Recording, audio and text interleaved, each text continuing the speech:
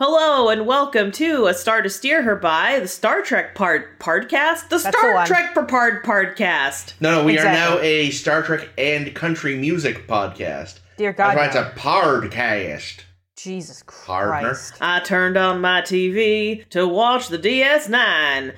I had myself a brew and I was feeling mighty fine. My wife, she left me and she took my dog. Guess who we saw this week? It was Ensign Nog. Okay, well done. Well done.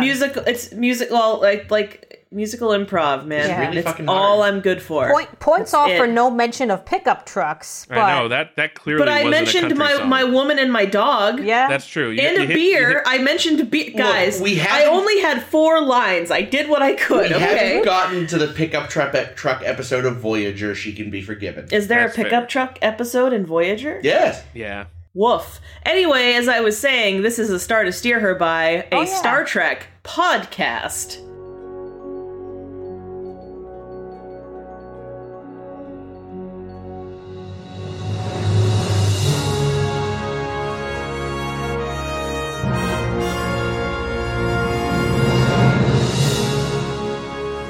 My name is Caitlin, and joining me today are... Jake. Chris. And Ames. Whoa, cool. And we're here to talk about 2 episodes of Deep Space Nine. This week we're talking about The Begotten and For the Uniform. Oh, and in The Begotten, Odo's a daddy. Oh, cute. It's great. So Quark sort of quasi almost tricks him into buying a sick changeling that he thinks might be dead, but he's not dead, he's alive. And Odo starts nurturing him and being like, I'm gonna be everything my daddy wasn't because I'm mad at my daddy, and I'm gonna treat you with respect and talk to you, and I'm gonna it felt like he was like Montessori shape changeling schooling. This is a sphere. Here's a sphere if you feel like it. No pressure. No homework. You do what you want. And is it Julian who suggests, like, maybe call up Daddy Dr. Mora? No, actually, I think it's, Yeah, it was Cisco. Oh, was it Cisco?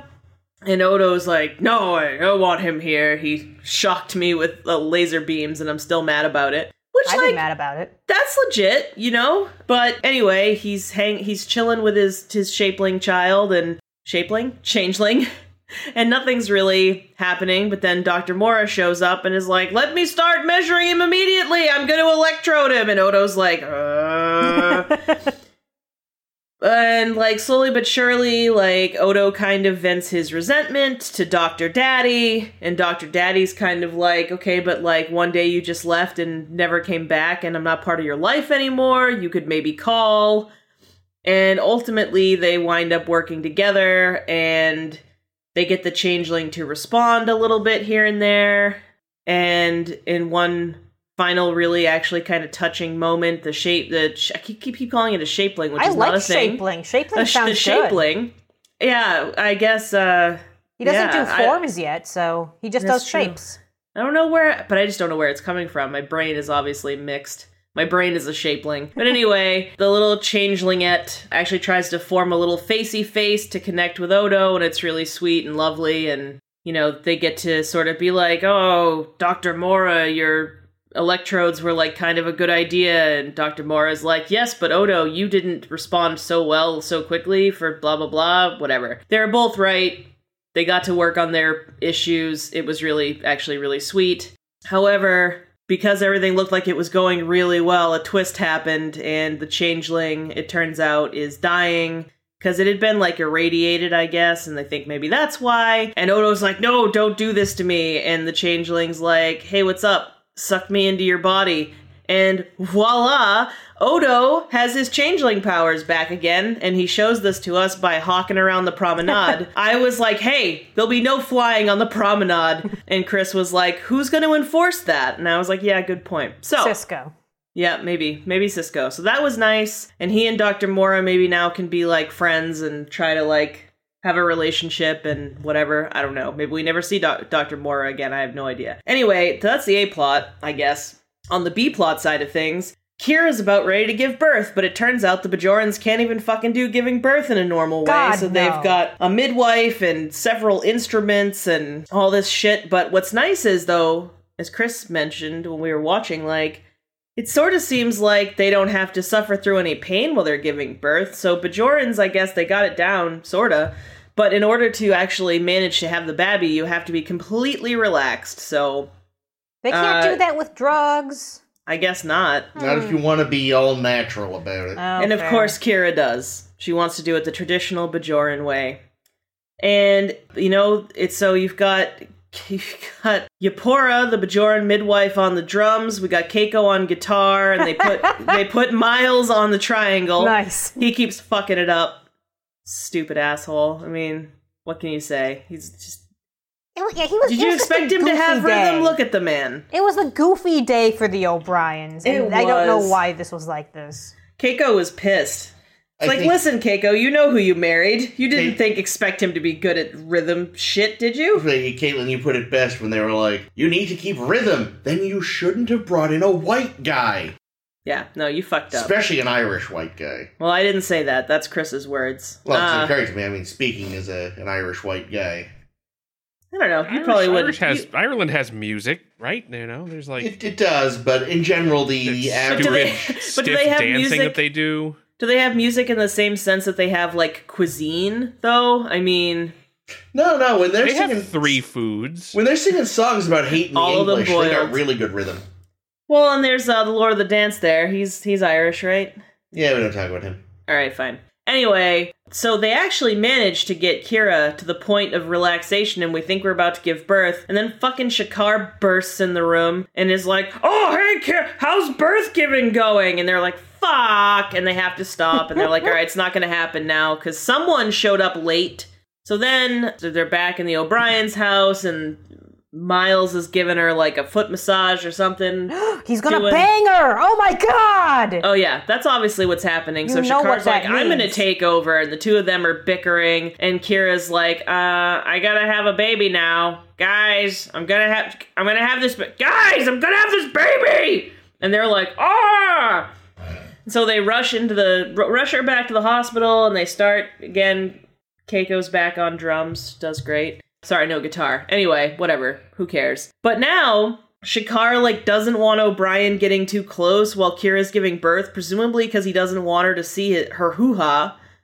And O'Brien's like, she's been living with me for 4 months, and Shakar's like, what the fuck is that supposed to mean? So they get thrown out of the room because they're being dingbats. He helped her out of the bath a bunch of times. Yeah, dude, he's seen it. Also... Yeah, no, he's seen it. And it's fine. It hasn't been, well, I guess it almost was sexual that one time, but I would like to think that in general it's been very, like, platonic and family-ish and not gross and creepy. And there's nothing, like, I'm pretty sure, even if you're into vaginas, watching one as it's giving birth is probably the opposite of erotic. I'm sure there's someone out there who would masturbate furiously. Probably, but in general. But I don't think it's Miles O'Brien. And again, wanting to be there for the birth of your child is like what we call capital T total, capital N normal. Yeah. So like Shakar being a dink. And Shakar also kind of like has some bullshit to say, like, next time you have a baby, don't include my girlfriend. And it's like, the fuck is wrong with you? No one planned it this way, you dick. So what I'm saying is I fucking hate Shakar. Yeah, anyway, he's really dumb now. Yeah, he sucks. So thankfully, though, with the boys out of the room, they're able to get Kira ready for birth having. And at the last minute, they let the 2 stupid assholes back in if they promise to keep their stupid fat mouths shut. And they have a baby. And it's a really cute baby, I guess. Nope. I don't know. It's a baby. Nope. It's a baby. And now Goblin. Kira's kind of like, man, now I kind of want a baby. And Odo's like, I know what you mean. Let's go have a baby. And that would be good. And they go for a walk. The end. They go and kidnap a baby. Raising Arizona. Yeah. So yeah, I liked this episode. For a little bit, I kind of hated it. I like the Odo side of this episode. Well, yeah, that's the rest what I was mean. just, it was because they had to get the baby out of Kira, so they had to basically have this plot. They're like, Nana finally had the real baby, so time to get this prosthetic baby the fuck out of here. Yeah. You're gonna use it to make Morden's butt. But at least, like, it's over, and we don't have to have any more polycule shenanigans with the O'Briens, and I don't know. I mean, I'll miss it. I liked them as a group, but... Yeah, it also means we're going to see a whole lot less of Keiko, because as, she's going to be raising the baby, busy doing baby shit, and I guess there's so many, extra, child actor laws whenever you have to have a baby on set. They just didn't want to bother with it, so we're going to see so much less Keiko. I mean, that makes sense, though, and I suspect it's expensive and shit with the babby, so I can imagine. We haven't seen all that much Keiko anyway to begin with, so... That's true. Again, she's usually hand-in-hand with Molly, while not a baby, is still a child, and it's still a pain in the ass. Yeah. Well, and more importantly, she wants to be away from Miles as much as possible, which we all understand, so... Yeah. Did they say the baby's name in the episode, or is it just something that we're going to learn eventually? I don't remember them saying the because it's up online, and so I wrote it down. The baby's name is Kira Yoshi. Huh. Which James has listed as the O'Brien's infant thing, which I like. That thing. Is there any, relevance to the name Kira Yoshi? Do we know? Kira's in it. It's Kira's name, and Yoshi sounds Japanese. Yoshi is from Mario. Yeah, I was going to say, and Yoshi is a dinosaur from the Mario Brothers games. Yep, that's what I thought too. They took the baby out and said, "Oh, you look like a dinosaur thing." That works. What year was this made? I'm about to make it make sense. What year did this come out? It came out in 1997. All right, hold on. I just have to ask the internet one thing. When? God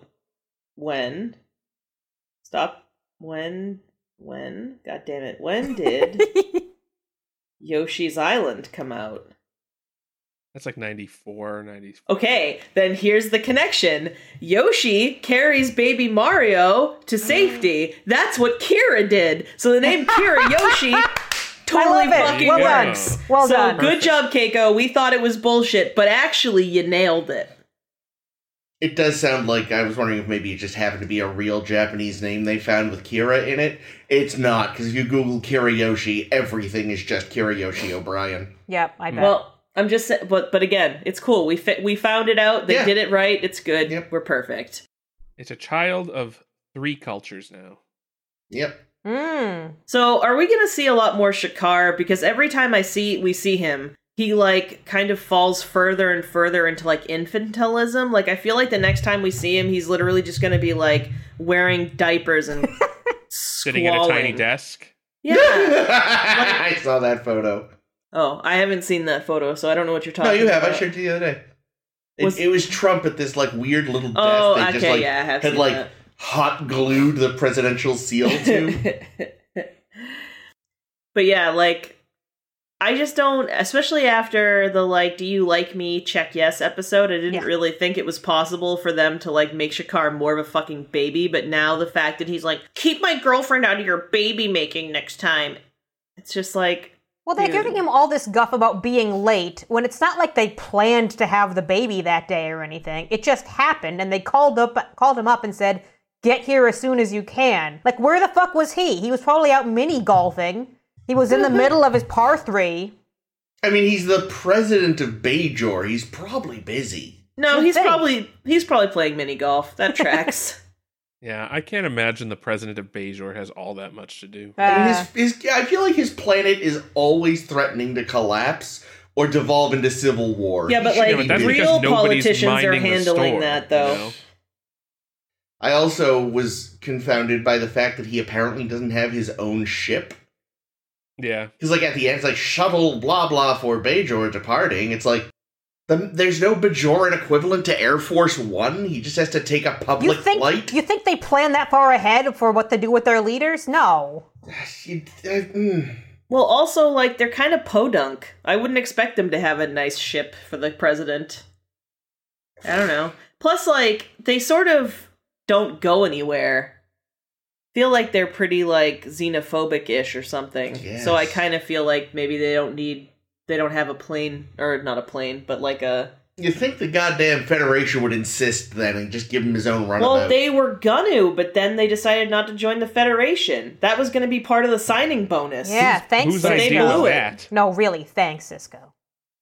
Yeah, thanks, Cisco. Okay, then maybe not a runabout, but maybe a really nice shuttle. They could, yacht, captain's yacht. Paint it that ungodly shade of orange they paint a lot of their ships. Yeah, couldn't tell you. Like I said, feel like signing bonus, they blew it. Yeah, I feel like they just decided, okay, we need Shakar here so that he and Miles can bicker. Because that's what you want out of a sci-fi show. Yeah, I hated it. I think a better episode would have been Kira has the baby very early, and then we actually focus on her struggling with the idea of, like... 'Cause, I mean, it's an interesting concept, because, I mean, I imagine that being a surrogate can be difficult. I imagine people go in thinking, like, hey, it's just a gig, it's some this, it's some that. And I'm sure there are occasions, probably more often than not, where surrogates do end up sort of, like, having a weird sort of separation thing. Yeah, and in fact, especially... No, you finish. And especially in Kira's case, where it wasn't even, like, a planned surrogacy, Like, it would have been... Yeah, I think it would have been more interesting to see sort of her dealing with the separation, and then, like, the weird question of, like, so, when you moving out? Don't want to rush you, but, what's the... What are we gonna do with the afterbirth? Like, Who gets to keep it? I mean, I imagine the Bajorans Shakar. have some weird fucking... They certainly do. Thing. Oh god, they probably eat it. You gotta give They're it a little... definitely an eat it culture. You give it a little earring and a hat and sing a song to it before you throw it out. Yeah, but anyway, I read that Nana Visitor, like, originally it was planned that, Kira would give up the baby, she'd be like, there you go, now we're done, and that'd be it. And Nana said, I just had one of these, like, I understand the emotional attachment someone who births a child has to that child. Let's wedge in a one-line scene about how I miss it. Like, I felt like it should have been way more than that. Yeah, like, it should have, like I said, it should have been the episode. That would have been a bit more interesting. That would have been way more interesting. And you could have had it, therefore, dovetail a little more effectively with Odo's. Like, I get how they dovetailed, but it could have been more... The dovetailing could have had more of an impact. That's true. That's true. Well, and the one thing, too, is, like, I feel like Kira has the opportunity to still be in the child's life if she wants to be. Like, it's not like they're taking it away and they're saying, get the fuck out. It's just, it's not, she's not getting to have it as her baby, but she can still see it anytime she wants, I bet. But, I'm sure any of these impulses she's now having, she's not going to be there constantly. It's not with her in the same way. Whereas, Odo, like, absorbed his... And it gave him his superpowers back. Yeah. So there was an interesting parallel, I think, with the Odo storyline here and Lal. Yeah. This episode, it's like they killed off Lal again. Yeah. I was so except, sad. In that case, the big difference, obviously, is that Data created Lal because he wanted a child. Yeah. Yoda, I have baby Yoda on the brain. Yoda has baby Odo, because he bought it from Quark out of curiosity, apparently. Well, Quark thought he was friggin' selling him a corpse at first. Where did Quark get it? A trader, he said, I think. That's so weird. Well, there's probably a bunch of them still out there floating around. Yeah, the Changelings' plan has been very stupid, to just send out these babies like they're salmon and say they'll come back. Where did they fucking get off saying no Changeling has ever harmed another now? No right? kidding. Like, they send this one out and it literally died. I know, and basically, like, they say, like, oh, we have to see if when they come in contact with other sentient beings, if the sentient beings will care for them instead of kill them.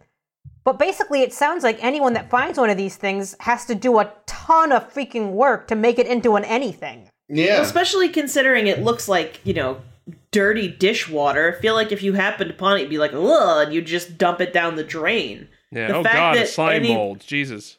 Yeah, that's probably gonna make somebody sick. Let's get rid of that. Or it just looks like Jell-O, and they're like, oh, God, nobody likes this. Not since the 21st century. Not since my great-great-great-great-great-great-grandmother did anybody want this shit. Oh, speaking of Jell-O, I looked up because they had to come up with so many ways to do the baby changeling practically, because, this is going to be an expensive episode if everything he does is digital. Yeah. So they, they made all look these like shit. So it's sometimes, a good choice. yeah. So I learned that Odo's natural state, when they just have a pool of Odo laying around, is actually Murphy's oil soap. Oh, okay. Which is very easy to clean up. Yeah.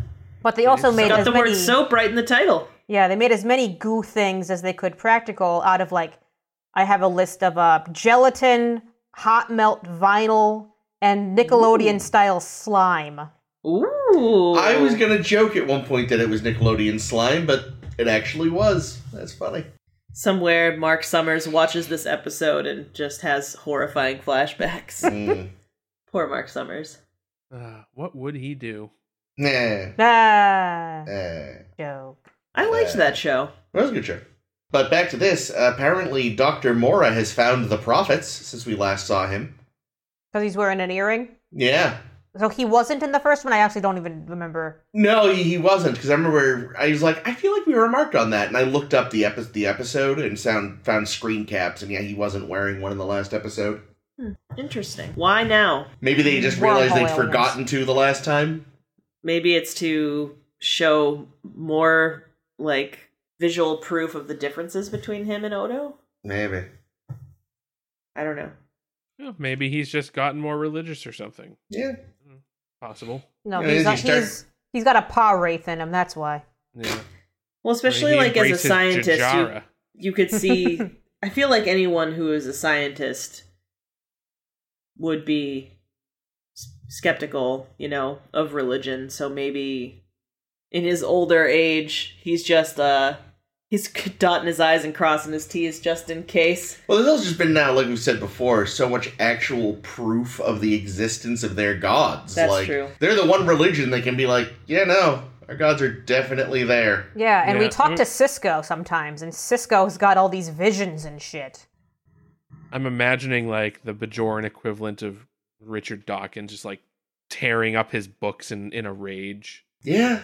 And really, everyone should be converted to the Bajoran religion. We have a reminder in this episode that Mora was under pressure by the Cardassians. Yeah. To make this baby thing, make this little changeling thing happen. And then all of a sudden, Cisco walks in, and this struck me as very strange. Cisco walks in and says, if you guys don't get a way to communicate with that blob that you have on your desk, Starfleet Command is going to get involved. And I said, where the hell did that come from? Well, it makes sense, though, doesn't it? Well, I mean, my thing is, like, yeah, I'm sure they want to, and I understand why, but it's like, that goo's not yours. Yeah, Odo bought it. Yeah, he paid for it. Strips. And he's, as far as I mean, we assume he's a Bajoran citizen. Like, or whatever his citizenry is, it's not the Federation. So they can't just steam in and take his stuff. Because again, yeah, Starfleet's there and they're helping oversee the thing, but I think technically it's a Bajoran station still, sort of? Very gray I don't think area. the Federation would give a shit. And I don't think there's anything anyone could do to stop them. No, that's true, but it is some bullshit. Sure. Like, that's definitely some, like, do as I say, not as I do wankery. Which, yeah, we'll get to that. It also struck me as not very Cisco-like. This whole week is going to be the not very Cisco-like week. Because, he strolls in and, treats it like just a task on a list. Instead of, Odo, you're my friend. I understand the thing you're trying to do. Well, he's just delivering a message. We don't know what would have happened if it had really come down to it. Plus, as soon as the baby changeling could make itself into something that looks like a baby changeling that he could have held in his arms, he would have been, like, immediately obsessed.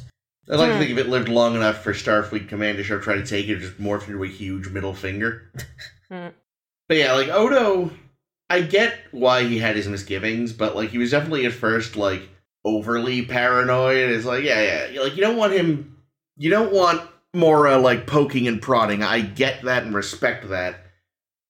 But just scanning the baby to keep an eye on it, that's fine. That doesn't feel like anything. Like, I know you feel like maybe it's like a slippery slope kind of thing. Like, if I let him take his temperature, then before long he's gonna be, like, wanting to put diodes in his brain. Yeah. Another blood sample check off. Another skin sample check off. Yeah. Well, I also just think that that's, like, sort of a grandparent trope where they bust in and try to start telling you how you're doing everything wrong. And so Odo was just kind of having a natural humanoid parental reaction to, like, Mom, The baby's fine. They have enough blankets. It's fine.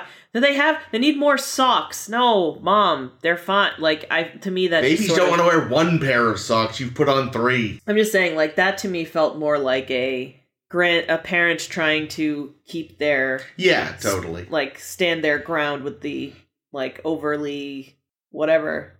Yeah. Grandparents. I will say, like, I feel like this is more what I had wanted the first Dr. Mora episode to be. Yeah, he was a little flat in the first one, I felt. This one, the relationship is way more interesting. Yeah, well, it's more about the relationship, whereas the last time was the whole, like, Dr. Jekyll and Mr. Odo bullshits. And, Bullshits. So it was nice to actually get... Because it's funny, like, this is an episode that I vaguely recalled. Like, I definitely remembered, like, I remember he eventually, like, I remember there's an episode where Odo cares for a baby changeling. It dies, but before it does, it, like, absorbs into him and he turns into a burb. Yeah, it's very much like how when Lal died, again, this is very, very much like the Offspring, how Data absorbed her programming. Yeah. Oh, I totally forgot that. Yeah. Wow. Well, I remember you also didn't care for the Offspring very much. I did not. But I had forgotten that Dr. Mora was part of the story. Oh, okay, yeah. Like, I remembered the gist of the kind of vague points. I didn't remember the finer details, so... Like, I knew we were seeing him again someday, but I didn't remember it was going to be in this story. Oh, no. Thank you, Shake. Quark being all like I don't know what I did, but I did it. What? Did what? When Odo's all happy and buying drinks and shit. And he thinks it's drinks. He said he was going to buy him one. He stole fizzy lifting drinks. I mean, he was rummaging around behind the bar when it was closed. Well, yeah, I'm sure the idea was he would give him the latinum for it. Yeah, actually, we see something. We see that when Odo buys the baby, like, I think Quark does this little thumbprint kind of scan to take the money. It reminded me of, like, the magic bands they have at Disney. Like, it is the future. Like, that is how people are going to have everything kind of just on them at all times. Well, I hope they hurry it the fuck up then, because... before, though. Huh? Say again, Jake? I feel like we've seen the thumbprint thing before, too, though. Well, this was the time I noticed it. Well, I feel like this is the first time it's been explicitly to what's the word I want? Pay for goods? Well, yeah, to authorize an exchange of latinum. We've seen it as like a signature or accepting a delivery or things like that. Well, is that also how it was done on Ferenginar? Oh, maybe? Because I don't remember. No, because on Ferenginar he it was actually always had physical money, latinum that was getting passed around. Yeah, you're right. Yeah. But it's interesting, though, that the changelings evidently gave Odo a thumbprint. Ooh, that's true. I didn't think of that. Like, you can't have a defined nose, but you sure as shit am going to have a thumbprint. I mean, I think his balls are really smooth. Yes. I don't know. He's got pretty hairy wrists. It's like... I didn't say not hairy. I just mean, like, not wrinkly. Oh. Yeah. Gross. Yeah. When he's not... Gross. Sorry, Ames. Yeah, I know. Bocce ball. Trying to get away from this, but we can't. No, go ahead. Let's get away from it right now. Good. When he's not, because, right now he is a human until the end of this episode, and he apparently has fingerprints. When he's a changeling, does he have fingerprints, and how does he do money then? He must, I guess, huh? He must make them probably himself? not a fingerprint, because you got to figure there's lots of species that wouldn't have... It's a biometrics thing, probably. Yeah, that's probably right. It's probably just like sense. Scanning his blood or something. Yeah. I like that. Like, I feel like a thumbprint, is something you just have, a fingerprint is something you have just as a side effect of the way skin works and the way it works with hands. So it's something that I'm sure they didn't consciously plan out his fingerprint so much as they just gave him skin, and there it was. But yeah, you're right, Jake. They being the changelings? Yes, sorry. But yeah, Jake, you're probably right in that it's like probably just a biometrics thing. Speaking of biometrics, apparently Odo was having some constipation the other day. Yeah, Julian prescribed him some prune juice. Black Cat, did you just knock your head on the table? Buddy. No puds. It's funny, though, that he has back pain because he's just too rigid. Yeah. And I actually like that as a setup for this episode, too, because he's trying to be more, like, loose with his kid. Yeah, that's true. And his bowels. More hippy-dippy than rigid like his daddy. Yeah. I liked this. I liked that about this episode. I liked getting to know their relationship more, and I liked that Odo finally being human, has had to address his resentment towards his daddy. I loved all the acting with Jello that Renee Auberjonois got to do. Seriously. It actually all worked, which is, surprising. Credit to him. He did a great job. Absolutely. Yeah, the little montage where he was pouring it into different shaped things. So I was impressed by how well he spun that sphere. When he had to roll the sphere around he just went whoop, and it did exactly what it was supposed to, and I was like, well, goddamn, Odo, you skillful bastard. Oh, of course, he was a croupier in his early career. Was he? No. Oh. Just being a wise He ass. could be. True. Should have been a line at some point where Moore's like, wow, you could actually do anything you want with your hair now, and you kept my stupid haircut. I'm flattered. I like that at the end of this episode, Shakar's like, so you're gonna come visit me soon? And she's like, get fucked, buddy. But then she goes to Odo and is like, I'm kind of sad. And he's like, me too. I'm kind of baby crazy. Well, see, because again, like I said, Shakar's got an agenda, and she's like, just gave birth. You've got to give me 6 weeks. Yeah, I'm gonna need some time to relax the old bits. Anything else that's specifically not a stood out? ton, not a ton. It's very much a character piece, and a very well done one. For the Jello, yeah. There was the point where he, for some reason, decided to bring the babby to the Replimat in a mug. In a mug, yeah. I was like, dude, you are asking for shenanigans. What are you doing? I was really worried that, like, this was quickly going to become a plot where Quark clears his mug away and then it's a search for the changeling baby, and it was going to be stupid, and I was going to be annoyed. It becomes like one of those old Tom and Jerry cartoons where they're babysitting and they gotta, like, chase it through a construction site. Yeah. Yeah, exactly. Yeah, that made me very nervous. I was like, please don't let that be what happens. And then it wasn't, so I was happy. Yeah, that would have been a choice, and not a good one. Not a good one. Speaking of strong choices, let's talk about For the Uniform. Hey, I like it. So, in For the Uniform, like... Yeah. Where do I even begin? Well, sing a snatch of your favorite bit of Les Miserables. I don't have a favorite bit of Les Miserables because I really don't like that show. Oh no, wait, I do. Lovely ladies. I don't know the words, but there's the prostitutes have a song. That's the song I like best. Fair enough. One day more. There, fine. There we Twice go. We've done it. I hate it. Fucking yeah, hate there's Les almost Mis. I watched that the musical for this episode because I'd never seen nor read Les Miserables. You and did? There is nothing in that show that is catchy. No, it's not good, and people love it. People do love it. They love it. I've never really read love it. I've never seen it. I've seen segments. I got up to Waterloo, which is like 120 pages in, and I was like, fuck this. I was supposed to read it in like 6th grade. That's not 6th grade lit, Jesus. It was even in I'm sorry, 7th grade. Still too early. Still. Gonna say, still not right. No. It was even an abridged version. Was there pictures? Come on. No. But it was still the most overly wordy pile of bullshit. Yeah, no. Clearly, Victor Hugo had no editor. But he likes to fuck, right? Didn't we read about Victor Hugo loving to fuck? I'm pretty sure it was. I think he was a big fan of fucking, yeah. Why are we talking about Victor Hugo, you may ask, dear reader? Sorry. Well, good question. The reason why is because we forgot what kind of show this was, and we thought it was Classic Literature Corner, and it is not. So, in this episode...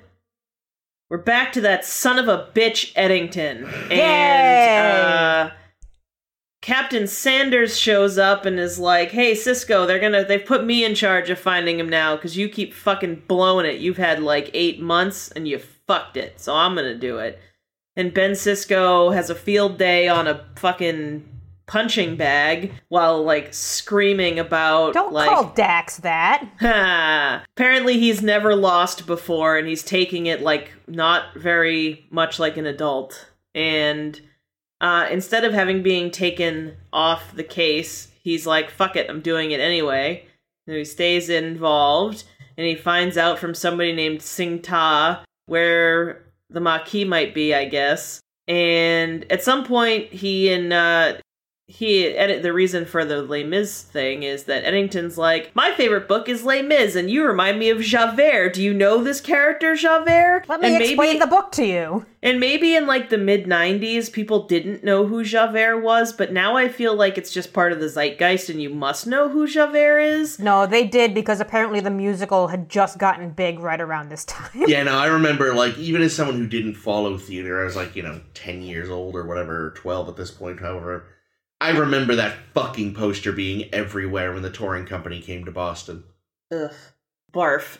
So Cisco is Javert. Yeah, he's Javert, which, if you've been living under a rock, Javert is like a chief of police who tries to track down Jean Valjean, who... Here's the thing. Here's why it doesn't really make sense. Jean Valjean, he's arrested for stealing bread to feed his family. Time. He does his time. Yep. And Javert still wants to find him. Does he do that with every fucking criminal that, like, gets out of jail after doing his time? Or is it just because... Well, right, I know, because he lies. He's like... he Jean tears Valjean up his, breaks parole. He tears up his prisoner papers and becomes, like, the mayor of a town and shit. But, like, still, it's not like he's done anything wrong after that. Just leave him alone. I love that this episode is just going to be us tearing up Les Mis. I'm for this. Because I feel like I know more about Les Mis than I understood about this episode. Like, basically, it was just, like, we're going on an Eddington hunt. And, like, the first time they go to find him...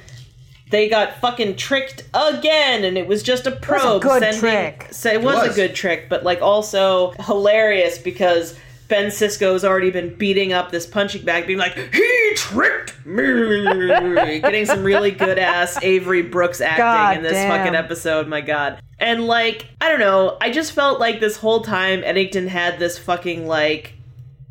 I know, sorry, Ames, this is a Batman reference, but he felt like he was just, like, Riddlering around, Frank Gorshening all over the place, calling Ben Sisko Javert too fucking many times. 60s Riddler. But like, he does it in the new... Javert! Like, he called him Javert, like, 10 times. We fucking Caitlin, get it. You've never read another book. But okay. Caitlin, he does it in the new Holo Communicator, which everyone loves.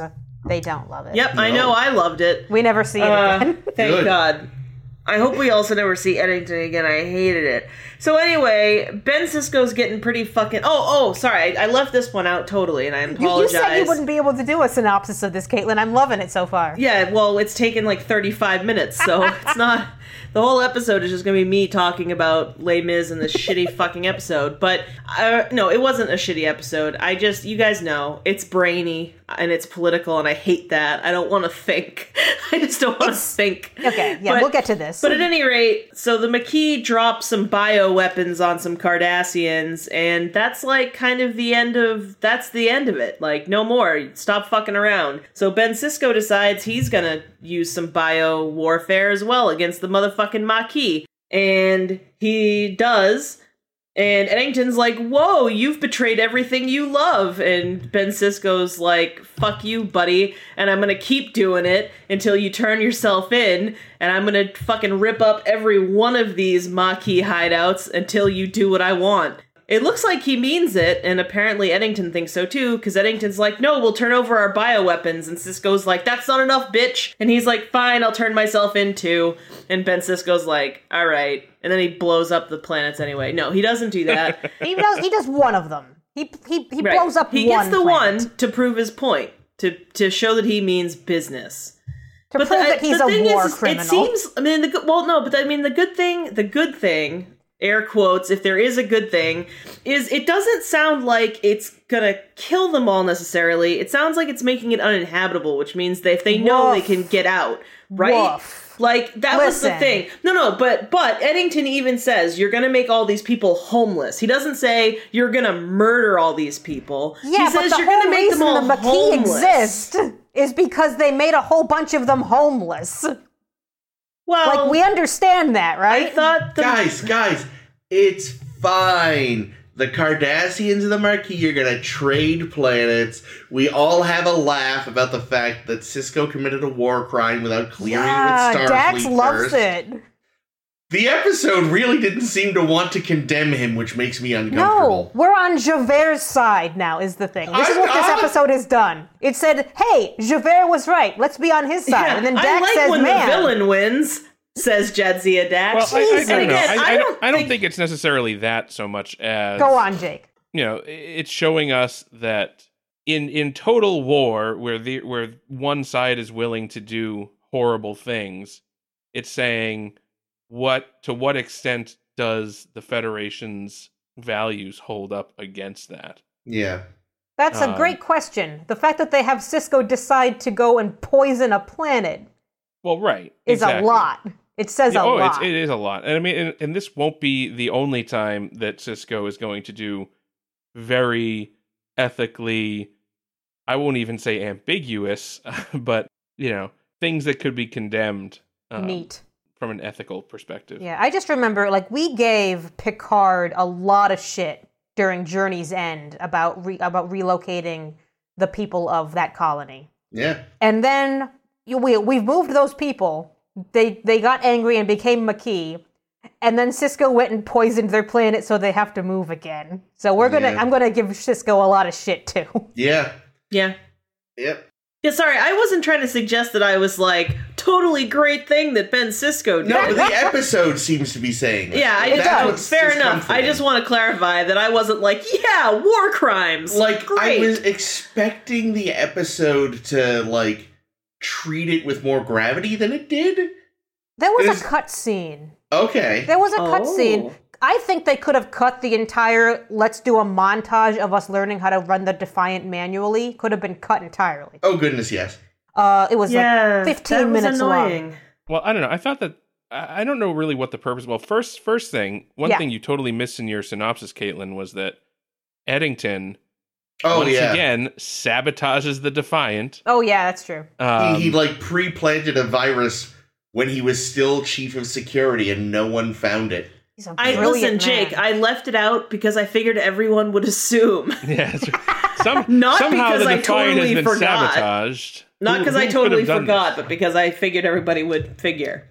Thank you, Jake. But yeah, I don't know. I kind of...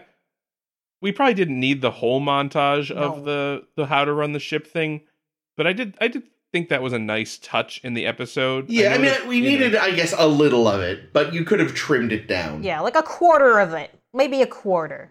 But, there was a cut scene that I mentioned that I think would have made this episode a little bit more... It would have felt more like a discussion than just presenting you with what Sisko did.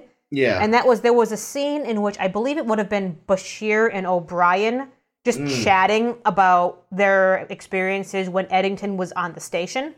And being like, oh yeah, we kind of liked Eddington. It's interesting that this is a thing he's doing now. And they would have kind of talked about do they believe in his cause? Do they like him as a person? And they would have decided at the end of their little scene together that they kind of like Eddington. And that got entirely cut. So you kind of lose that, is Eddington also in the right here kind of discussion that we used to have with the Maquis. Yeah, well, and that's, I guess, part of the problem, too, is, the minute he starts using biological warfare, you're like, ooh, wait a minute. But then Sisko does it, too, and you're like, no? Bad? Everyone? No? This is... Well, yeah, I mean, it's definitely... Nobody is clean. No. And I think that's what the episode is trying to show. Yeah, and it does, I think, pretty successfully. This is a war, and, the victims, you have these two guys... Eddington and Sisko, and for Sisko, it's a personal vendetta. Very much so. And Eddington is still this freedom fighter trope. And really, the victims of this are the refugees, the right? friends we made along the way. Everybody, both Cardassians and Maquis, who have no interest probably whatsoever in this fight at this point. They just want to get on with their lives, are caught up in this, this pissing match between these two dudes. So we know where some of the Maquis colonies are, yeah?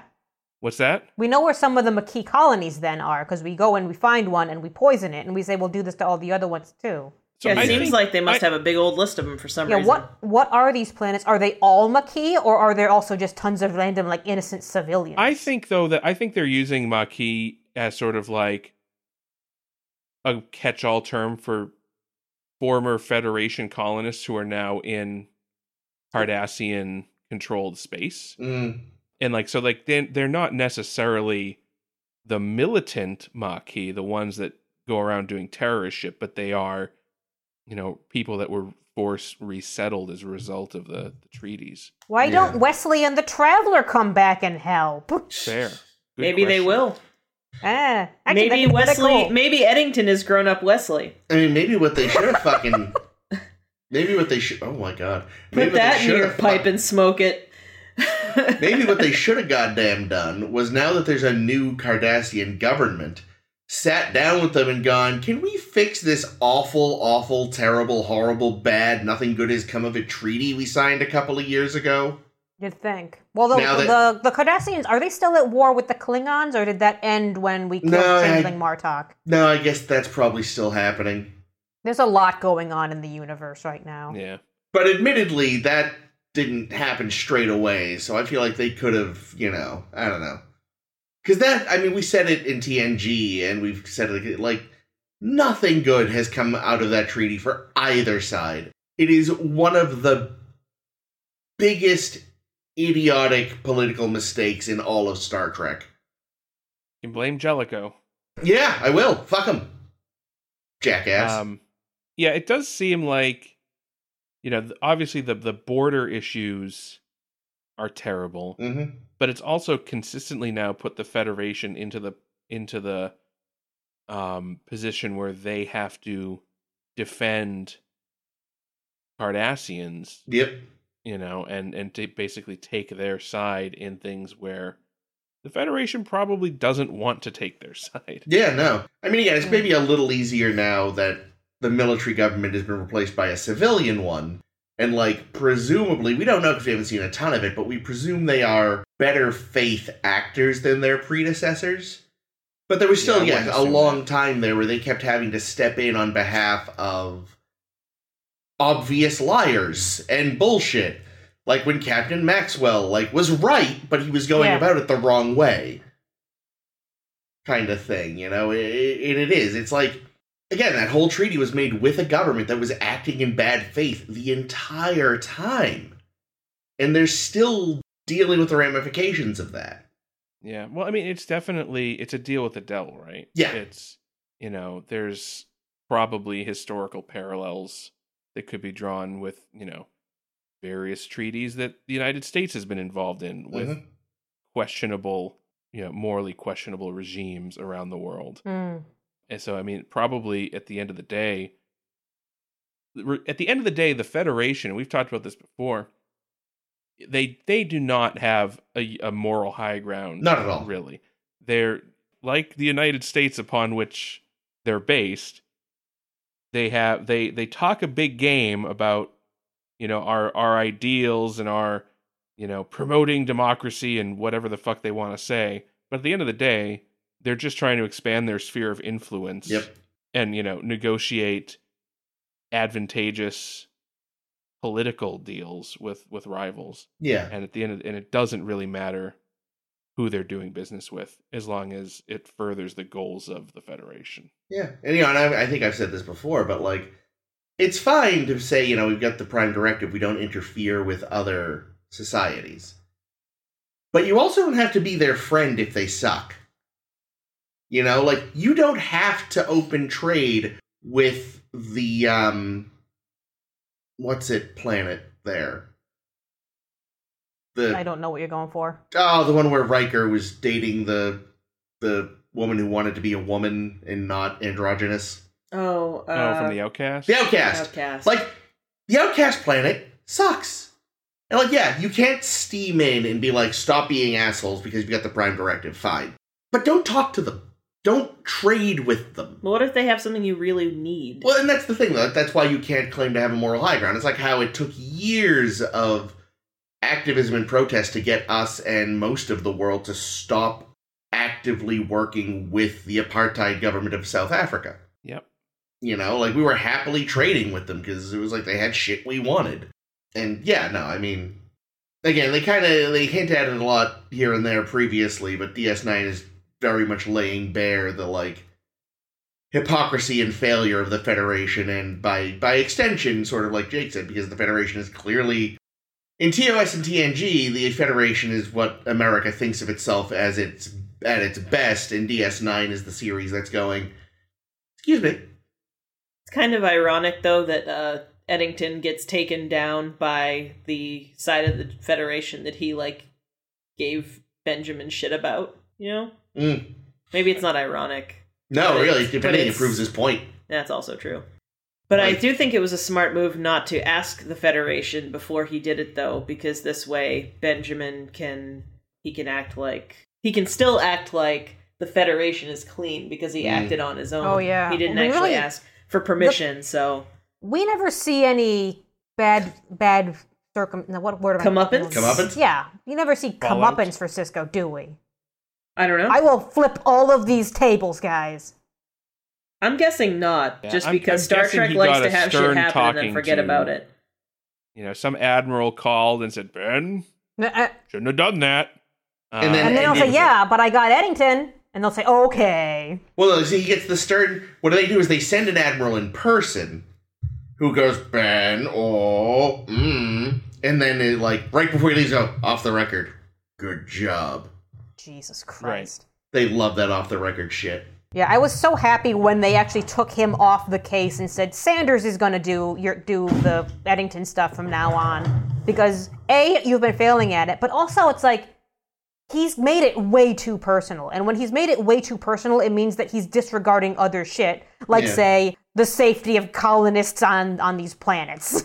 And not using chemical warfare to get his ends. That's the thing. It's like 8 months in reality as a major hunt for a fugitive who has so many places to hide is less the issue and more your judgment is very clouded. Well, yeah, like how do you even get a fugitive in space? You're not talking about a planet or like a country. Yeah. You're talking about literally like an entire quadrant, maybe 2 if he decides to wormhole it up, right? 3. Yeah, when they found that quadrant not that far away.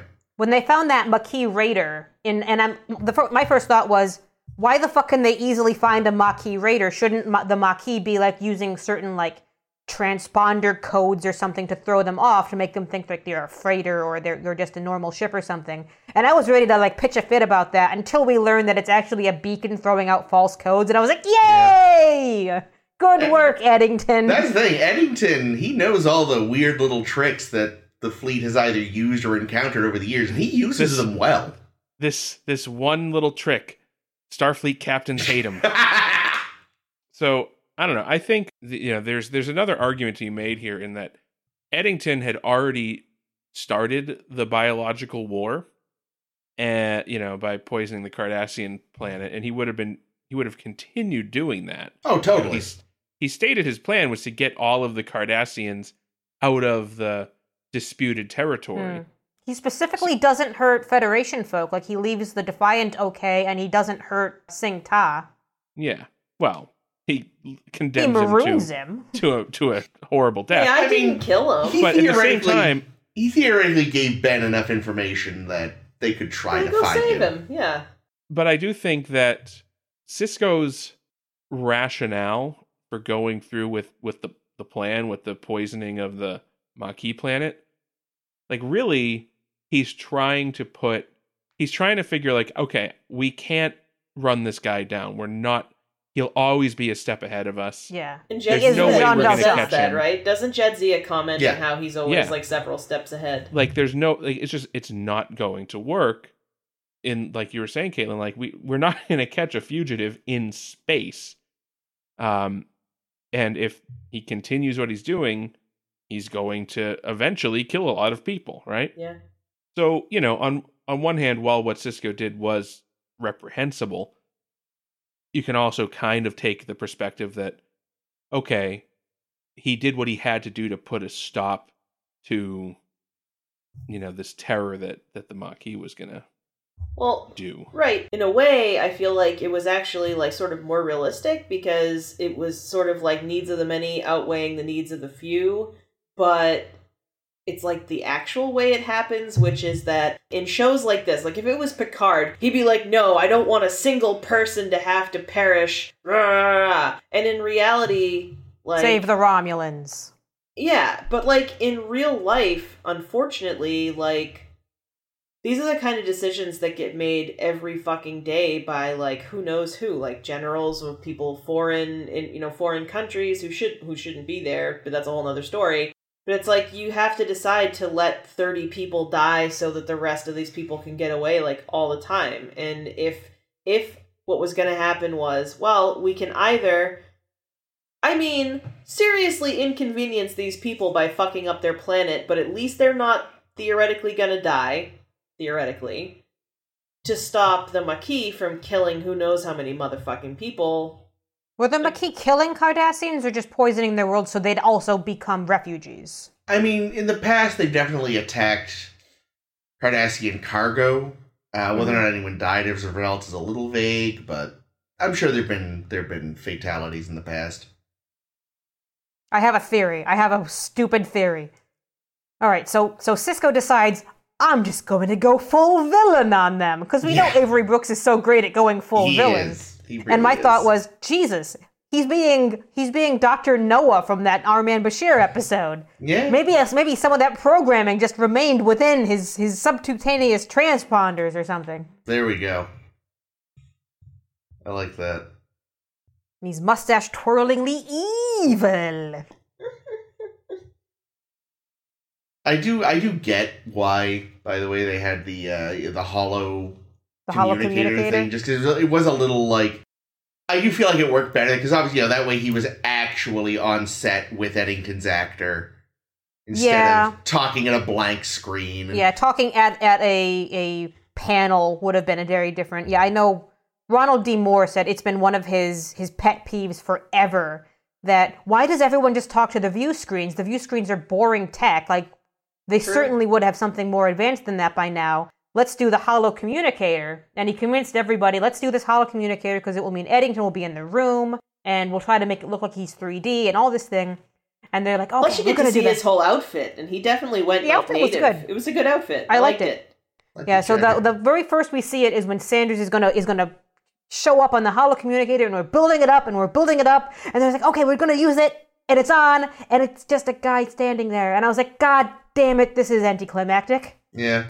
Well, I think, too, like, when I think about Star Trek episodes where it's a big, serious thing, and we only use the view screens, or not episodes, even just Star Trek in general. Yeah, I think like Tomalak. Wrath of Khan is the one I think of, because Wrath of Khan is incredibly powerful, even though they're never in the same room together. But, like, Wrath of Khan, this episode is not. And so I feel like anything short of Wrath of Khan, you need something to mix it up, especially if it's going to be that kind of episode. So I, like, admire the choice to try it, but I agree that they failed in the delivery. It was definitely just kind of like, really? No special effects? No... I mean, even, like, a light buzzing sound. Or even, like, just a little wibbly-wobbliness of it. Different colored light bulb above the guy in the... Some kind of effect. Anything. Yeah.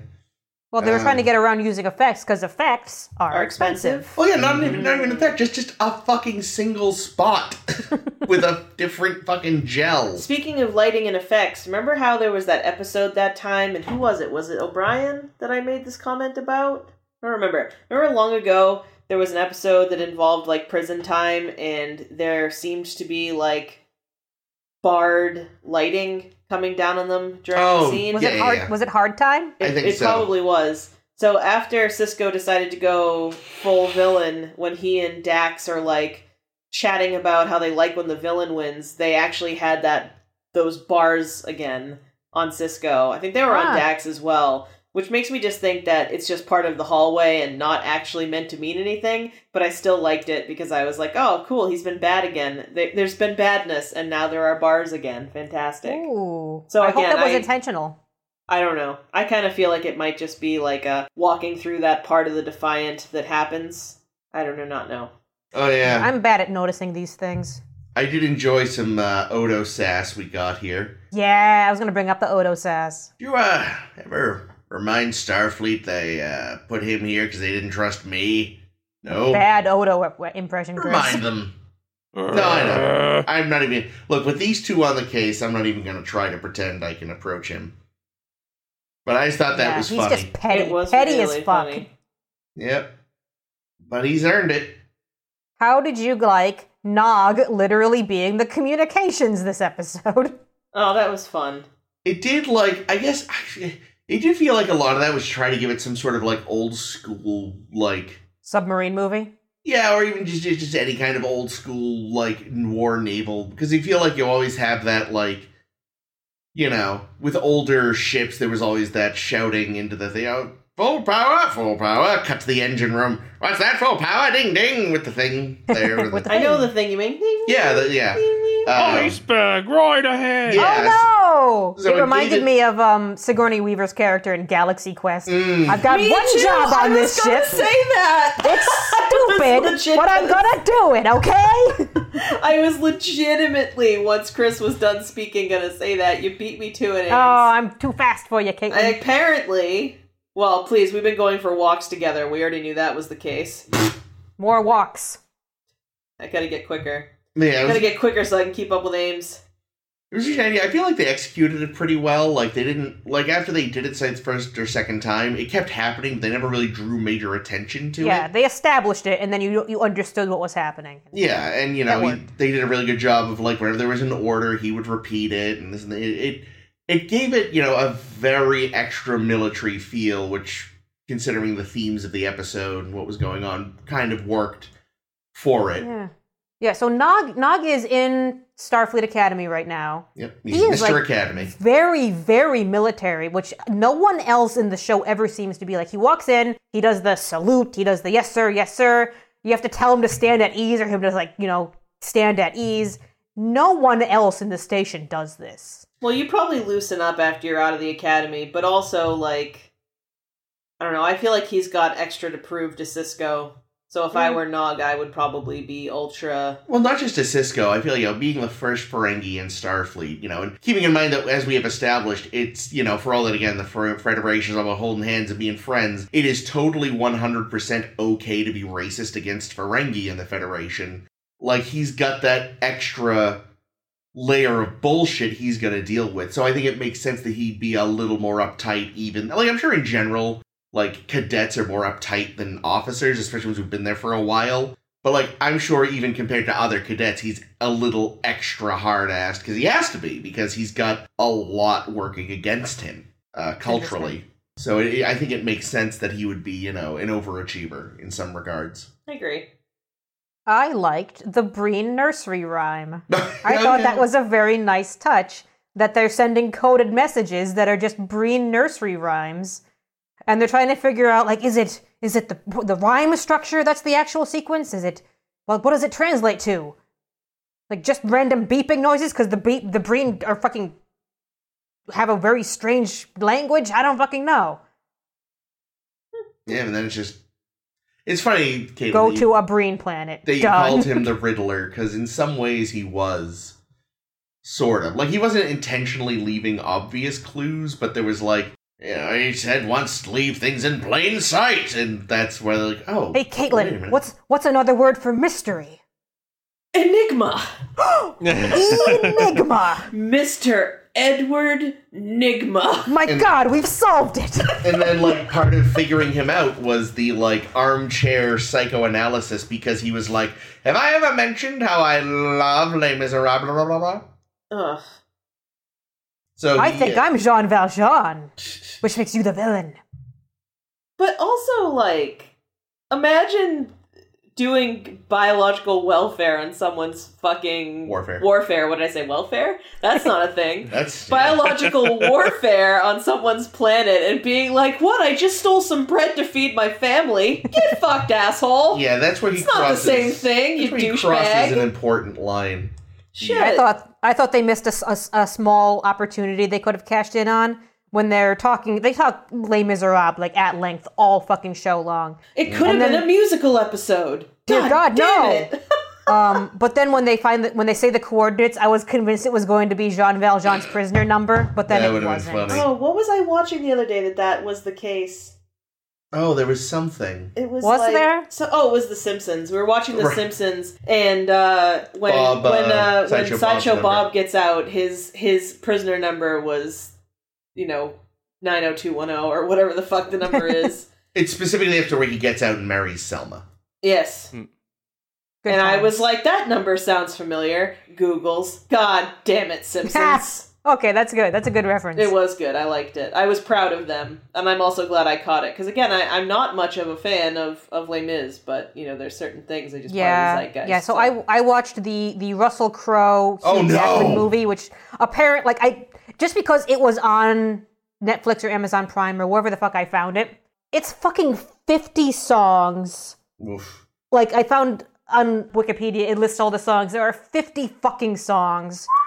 I don't think they deliver a single line of dialogue without singing. And I was done super fast. Well, I know. But you did mention it had Russell Crowe in it, so it couldn't have been that bad. I know you love Russell Crowe, Jake. I mean, he is one of the greatest living actors. Yeah, but actually, I don't know if you're being sarcastic and you just don't know or what, but apparently his performance is terrible. I wouldn't be able to tell just because they were just extremely singing. pancake mouth throughout. See, the big problem with that. Sorry, but I'm just trying to protect you. The big problem with that particular adaptation, I remember reading about it when it came out, was that the director was like, we're going to capture all the singing live, unlike most movie musicals. And it's like, there's a reason they don't do that, you fool. And this movie proved that. Yeah. Do you guys follow Lindsay Ellis at all? Yes, but I don't think I've watched her video on it. There's not a video on it. Here we go. She did a video on the movie Cats. Okay. And I watched I've seen Cats. It's as ridiculous as you'd think. And in her coverage of the movie Cats, she talks a bit about the movie Les Miserables because it's the same director. Okay. And because they do the same thing in both movies, is that they try to make it hyper realistic, which is a mistake. Because it's a musical meant for the stage. And why the fuck would you do that when you can't do the suspension of disbelief when you're watching a movie? Sigh. Stupid sons of bitches. But also, I gotta stop watching musicals just because I also just don't like musicals. I remember once I stumbled, unfortunately, actually, when looking at these videos a little while ago, and they seem to have all been taken down. Oh no. But, apparently, Broadway shows are huge in South Korea. Ooh. And there was a really great version of One Day More. I didn't understand a word of it because it was all in Korean. But it was just the cast was really selling it, and the emotion was huge. Like, wow, this seems like a great song. And then I listened to it in English once, and I was like, it's better when I don't know what they're saying. But yeah, that's I think the one time I ever got hooked on anything from Les Miserables was a Korean cover. I've seen two friends of ours do an all-female singing of the song Between Jean Valjean and Javert, and they nailed it. But it's still I knowing that everyone says the biggest adversarial role is between Jean Valjean and Javert, and it's this big rivalry thing. And then I watched this movie, and maybe it's better in the book. I don't fucking know. I've not read the book, and it's just they just seem to exist and not care for each other. What was the thing? Because Jean Valjean is just fucking living his life, and Javert is like, I'm gonna fuck it up for him. It's not even that. He just keeps coming across him as time passes, and every time he comes across him, he's like, oh yeah, you! Fuck you! I think Javert and Valjean is better executed in the fucking Lupin anime.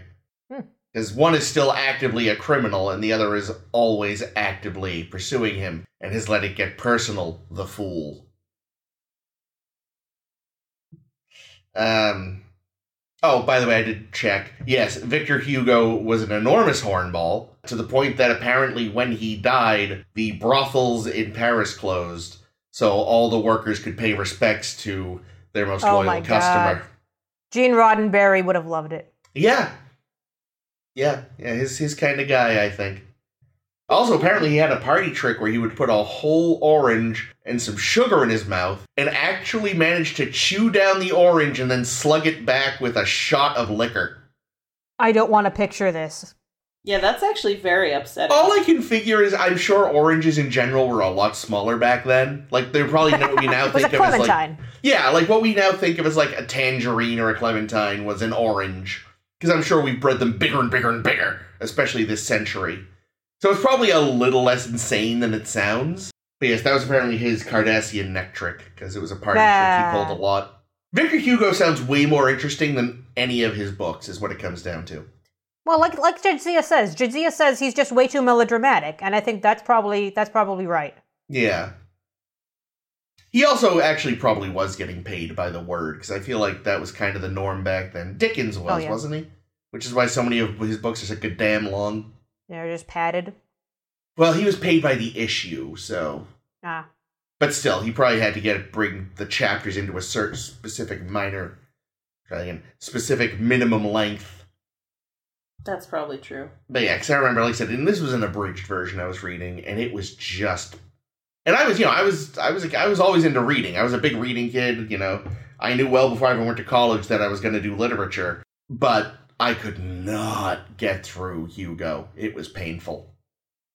And again, I was also probably way too fucking young. Yeah, I can't imagine someone who's like 12 years old, 11 years old reading that kind of stuff. Their curriculum didn't make a lot of sense, because, like, it really swung back and forth between this makes sense and what the fuck are you thinking? Like, that was literally... When did they start you on Shakespeare? 7th grade. Damn, I didn't read Shakespeare till high school. Yeah. I mean, well, not for school. Me either. They started us... Well, the worst part was they started us with Julius Caesar, which I am firmly of the opinion that the histories are just not... I haven't read the Henry cycle. I know that's supposed to be like fucking classic, but most of his histories I've found are kind of slow and anticlimactic. His dramas are fantastic by and large. Most of his comedies make me want to bash my face into a wall. They're better watched than read. Well, I think that's They're better adapted. They're better adapted than anything else. That's true. I just remember that Romeo and Juliet that we saw where they made it like punk rock. That worked. That was the fucking I didn't best. expect it to work, but it really did. That's funny. The reason I knew it worked was because that was the first version I ever saw. And... Really? Wow. Yeah. And it got to the balcony scene, which of course I knew because it's one of the most parodied fucking scenes in literature. And I was able to take the balcony scene seriously. Like, I was worried I wasn't going to be able to because it's just become such a joke now. You getting bored over there, Jake? What?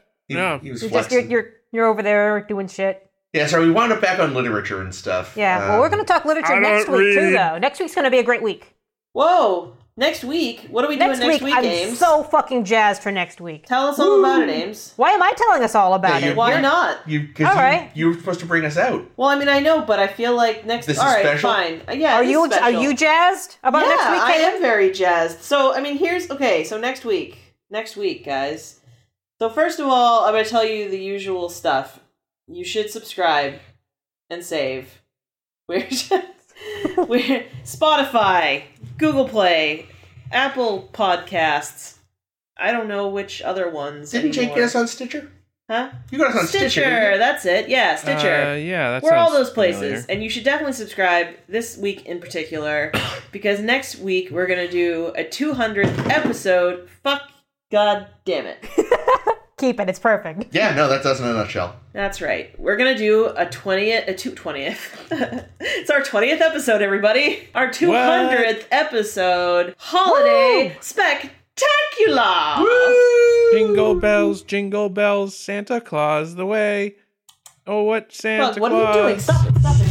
What the fuck is going on over there? Phantom's like eating string. Stop being an asshole, Phantom. Sorry.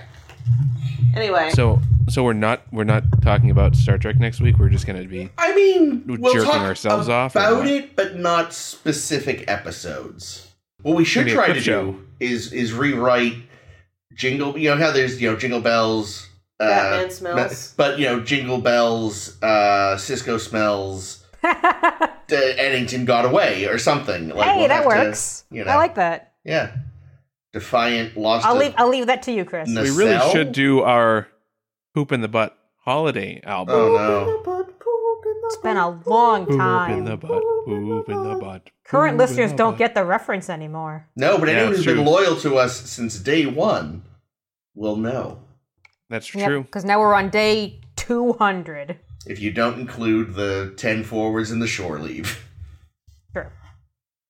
Yeah, so that'll Yeah, be fun. That'll be We're super fun. definitely well beyond 200 episodes. Yeah. And we're gonna have But- guests. We are. Yeah, And we're it's gonna gonna be a have- variety show. We're gonna have trivias. If Plus this, a very important special guest that we won't reveal until later. well, because we need to see if the kidnapper comes through or not. Yeah.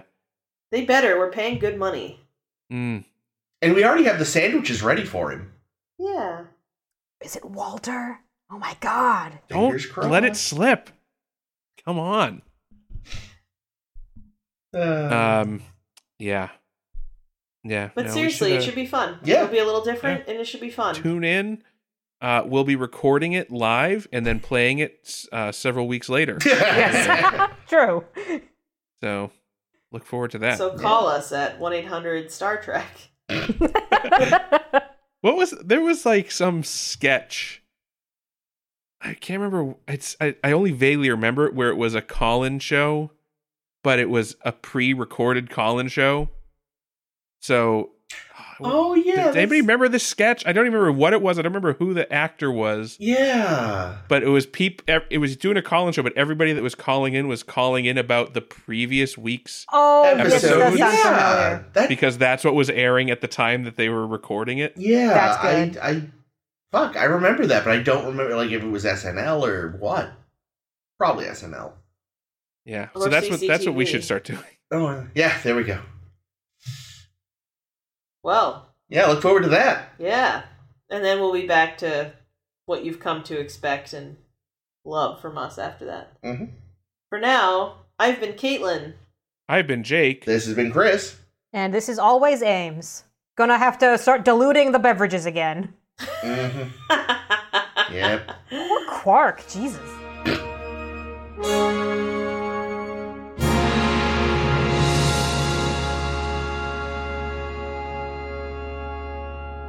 Oh, it was Mr. Show. That's what. Oh, Mr. Show is okay. good. Yeah. I like Never Mr. seen Show. Mr. Show.